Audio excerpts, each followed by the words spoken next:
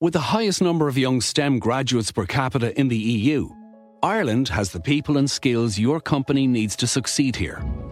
IDA Ireland, the National Investment Development Agency, can help you find and nurture the people you need to internationalise and thrive. Our talent is just one of the extraordinary benefits Ireland has to offer. Learn more at idaireland.com. Invest in extraordinary.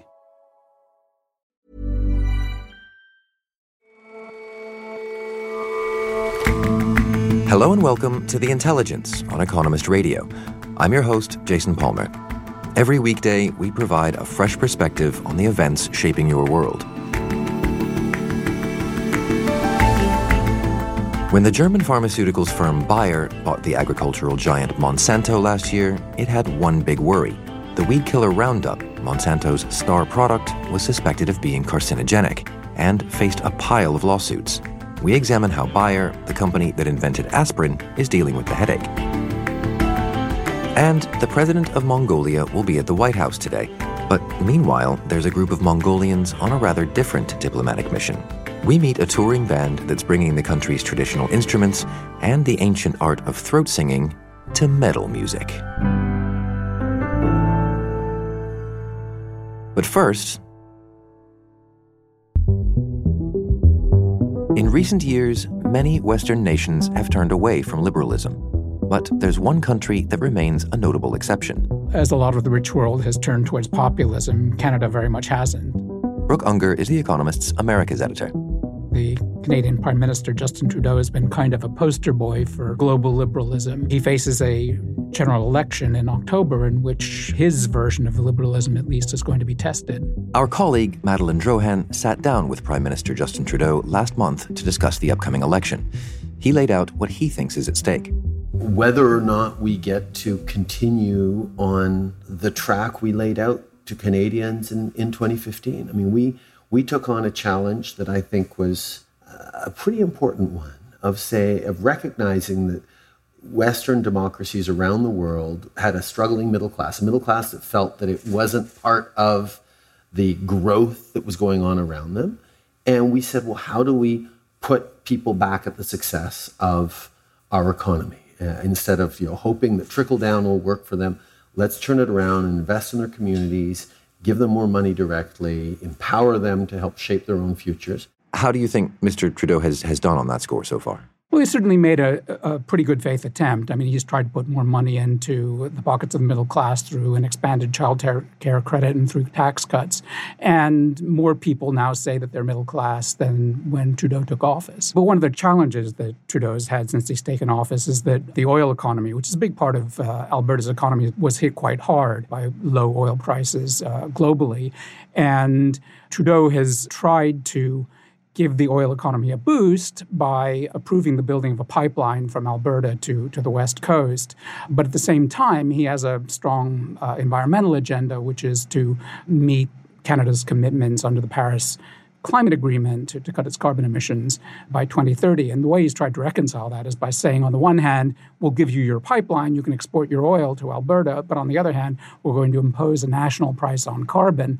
He's not getting credit from either environmentalists or oil people for that. People for a long time have been putting forward a question, do you protect the environment or do you grow the economy? And, you can see political parties that very clearly position themselves on one side or the other of that question. What we said throughout the campaign was that we thought the only way to build a strong economy was to protect the environment. And the only way to properly protect the environment is to have a strong economy that gives you the tools and the technologies to do that. But that kind of controversy isn't the only kind that has affected his tenure as Prime Minister. Well, I mean, there have been a couple of scandals that have hurt him, in particular, allegations that his office tried to interfere in the prosecution of an engineering company for corruption. He says he did nothing wrong, but it definitely affected his support. And so what do you think his chances are? We don't know if Trudeau is going to win this election. I think he has a good chance to win it. He's made some mistakes. The Conservatives are going to put up a pretty strong challenge. If Trudeau leaves and the Conservatives come in under Andrew Scheer, a Scheer government is not going to be the same kind of cynosure of liberalism that, a Trudeau government has been. But that doesn't mean that a Conservative government is going to sort of abandon Canada's liberal values. I mean, it'll remain a relatively open and tolerant country. I don't think it's going to go the way of Italy or the US or even the UK with Brexit. I think it has pretty strong antibodies to that. Elections often play themselves out on the few things where there are sharp differences of policy and perspective.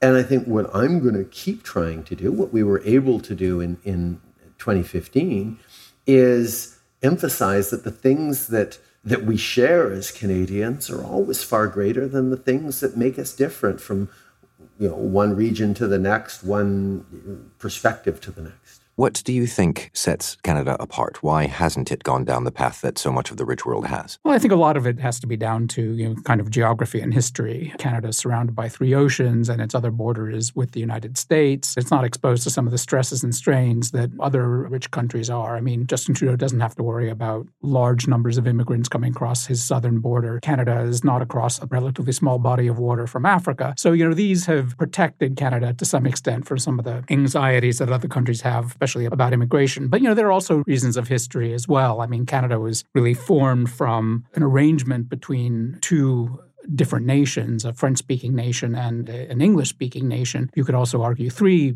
principal nations, because the Indigenous component is certainly very important and is increasingly seen as very important in Canada. Some historians have argued that the process of accommodation that allowed this to happen has kind of set Canada up to be a pretty open and tolerant country. And so what do you think of the signature features that represent that openness, that toleration? Well, I guess the most striking thing is that Canada does accept very high levels of immigration given the size of the country. I mean, it lets in around 330,000, 350,000 immigrants a year, which is right around 1% of its population. Among those new people coming in are refugees. I mean, Justin Trudeau asked in a lot of Syrian refugees towards the beginning of his premiership. Canada was something of a pioneer in recognizing what you might call modern rights. It was, I think, the 4th country to recognize gay marriage under Trudeau, the first large country to legalize cannabis for recreational use. It's been among the pioneers in kind of recognizing transgender rights. It does have a socially liberal tradition as well, which is largely an outgrowth of its 1982 Charter of Rights and Freedoms. It's not a large economy with a very long border with the United States, so it's also been very open, at least sort of in the past few decades, very open to trade. Even though people blame some of this surge in populism on the effects of globalization, Trudeau has very much stuck with a policy of promoting globalization. So in terms of openness to goods and openness to services and openness to the vast foreign culture on its doorstep and openness to people, Canada is open in quite a lot of ways. And that hasn't been influenced at all by the kind of nasty rhetoric, that we see, for instance, from the Trump administration, the big neighbor to the south?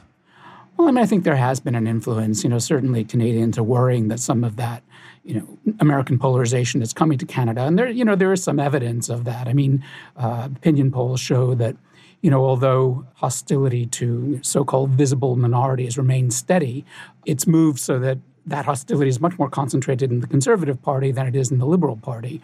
And you're also seeing the same kind of skewing on issues like climate change. So you have the preconditions, in a way, for a pretty bitter and polarized election battle. I'm not sure if that's going to get as polarized as, I don't think it'll get as polarized as it is in the United States.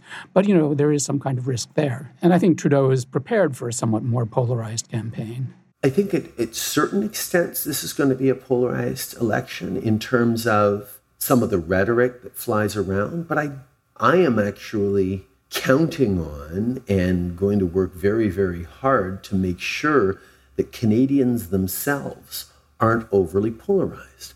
I'm not going to be looking for wedge issues. I'm not going to be looking for ways to play off one region against another for immediate gain. I don't want this election to be polarized. I'm going to make sharp contrasts with the policy positions of my opponents, but I'm not going to go around insulting voters who won't vote for me. My job is to try and bring people together in a way that recognizes the challenges we're facing and reassures them. Amid all of this change, how would you say that Canadians see themselves in the world? Not just its politicians, but its people. Canadians historically have defined themselves both in comparison to and in contrast with the United States. Many, and this isn't true of all Canadians, and it partly depends on which part of the country you're in, but many look at Donald Trump and make them think, we want to emphasize what's distinctive about us. His values are not our values. It's often said that Canadians always go for bronze, the sense that they live pretty well, that they're happy not being in the forefront, in the front lines, not being, the world champions, particularly in anything outside of certain sports. I think that's changing to some extent. You're seeing in the corporate world, you're seeing in the world of innovation, a real desire to become leaders rather than just sort of followers or an appendage to the United States. Brooke, thank you very much for joining us. Thank you.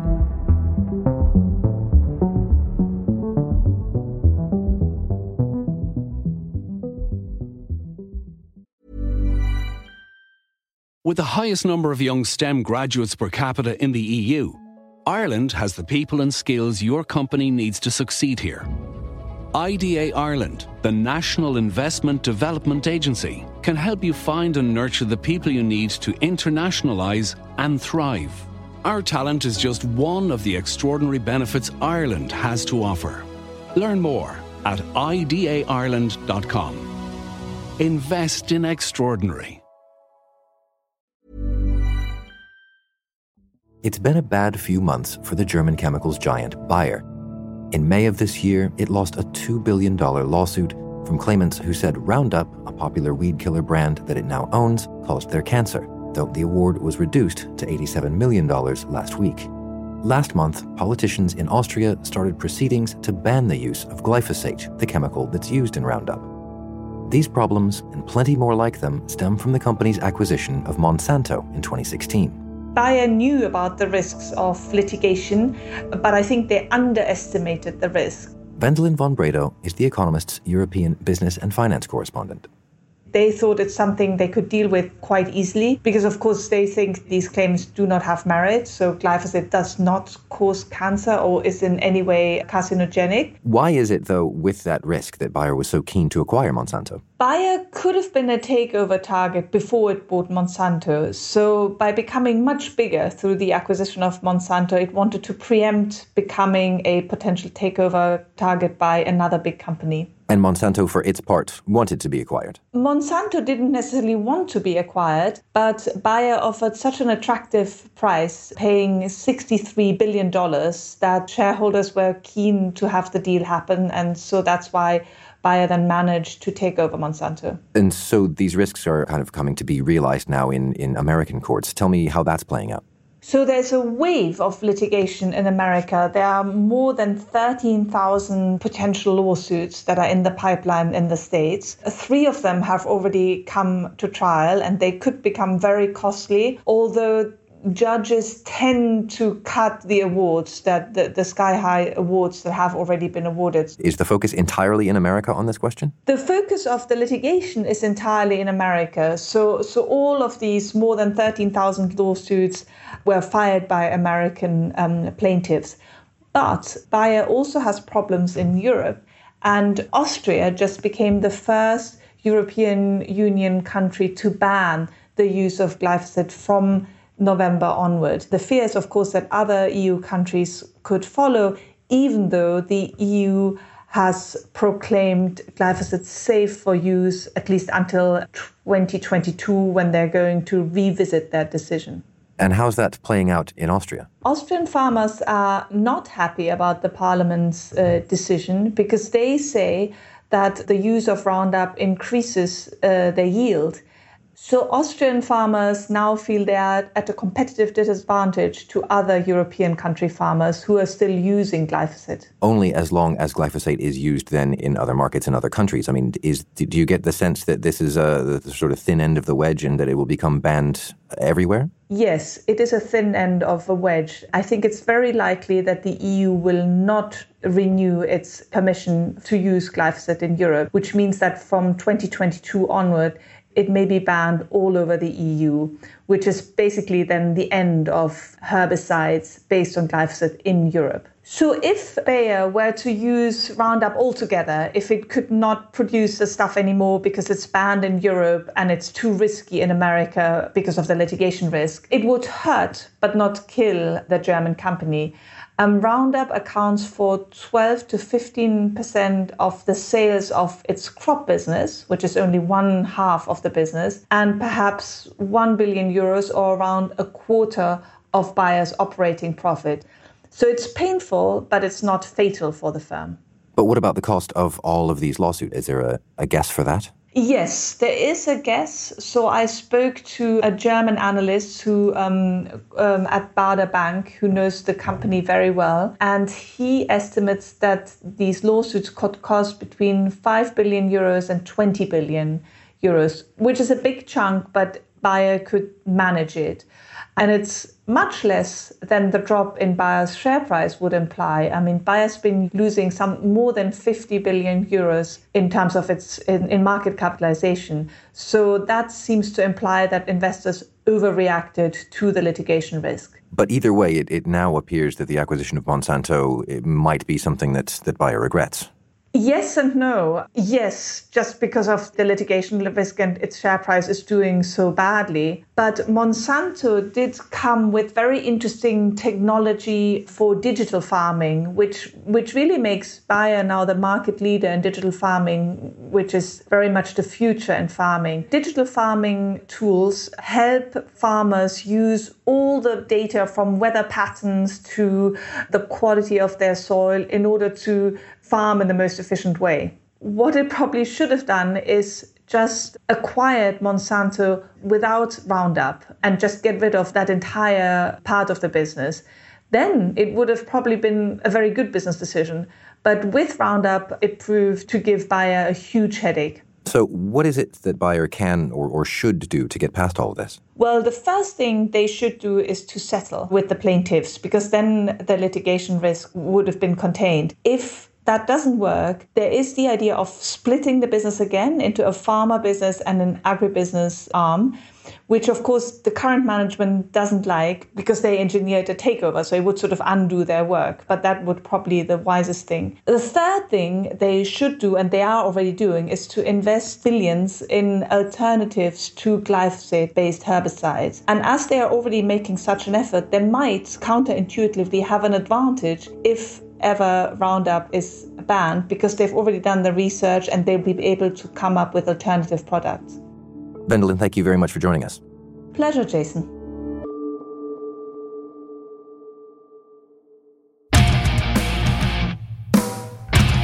When you think of metal music, you probably think of something like this.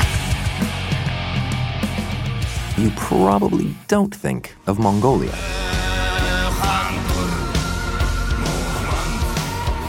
The Who, no, not them, it's HU, are a Mongolian band that has taken the rock music world by storm. They've introduced the ancient practice of throat singing to contemporary guitar-driven melodies.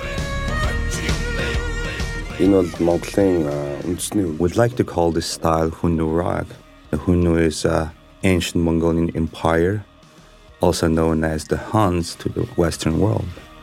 Gala is the band's lead singer and is translated by Tuga, the band's manager.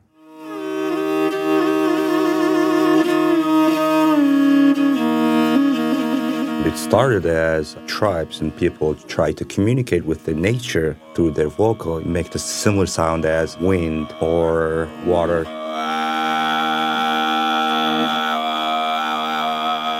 It's a very unique technique that a person can make two or more polyphonic sound just using one's voice. It's a very hard technique to learn. A lot of tribes do that. Mongolian nomadic tribes have their own different styles.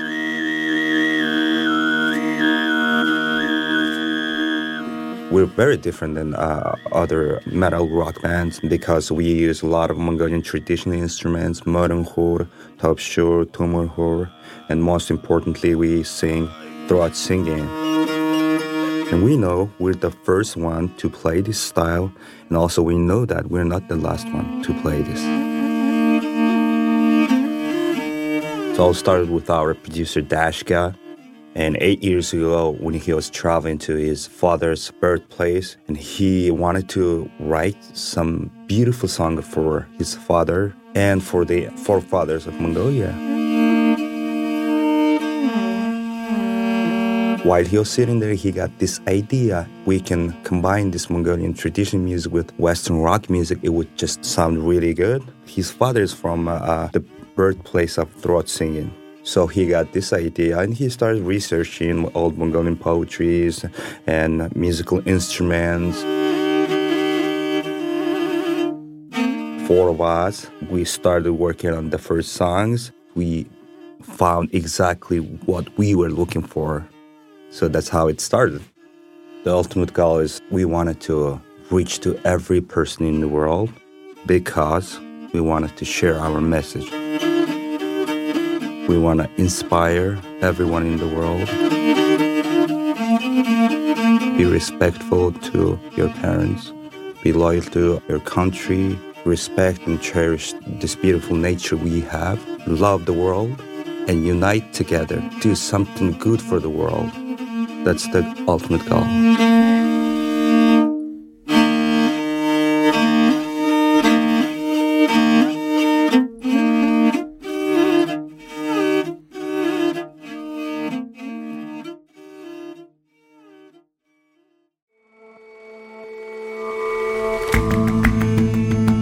That's all for this episode of The Intelligence.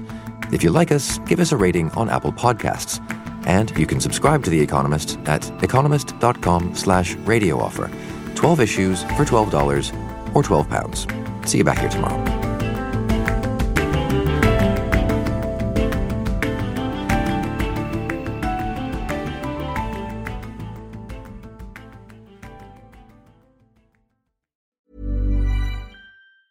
With the highest number of young STEM graduates per capita in the EU, Ireland has the people and skills your company needs to succeed here.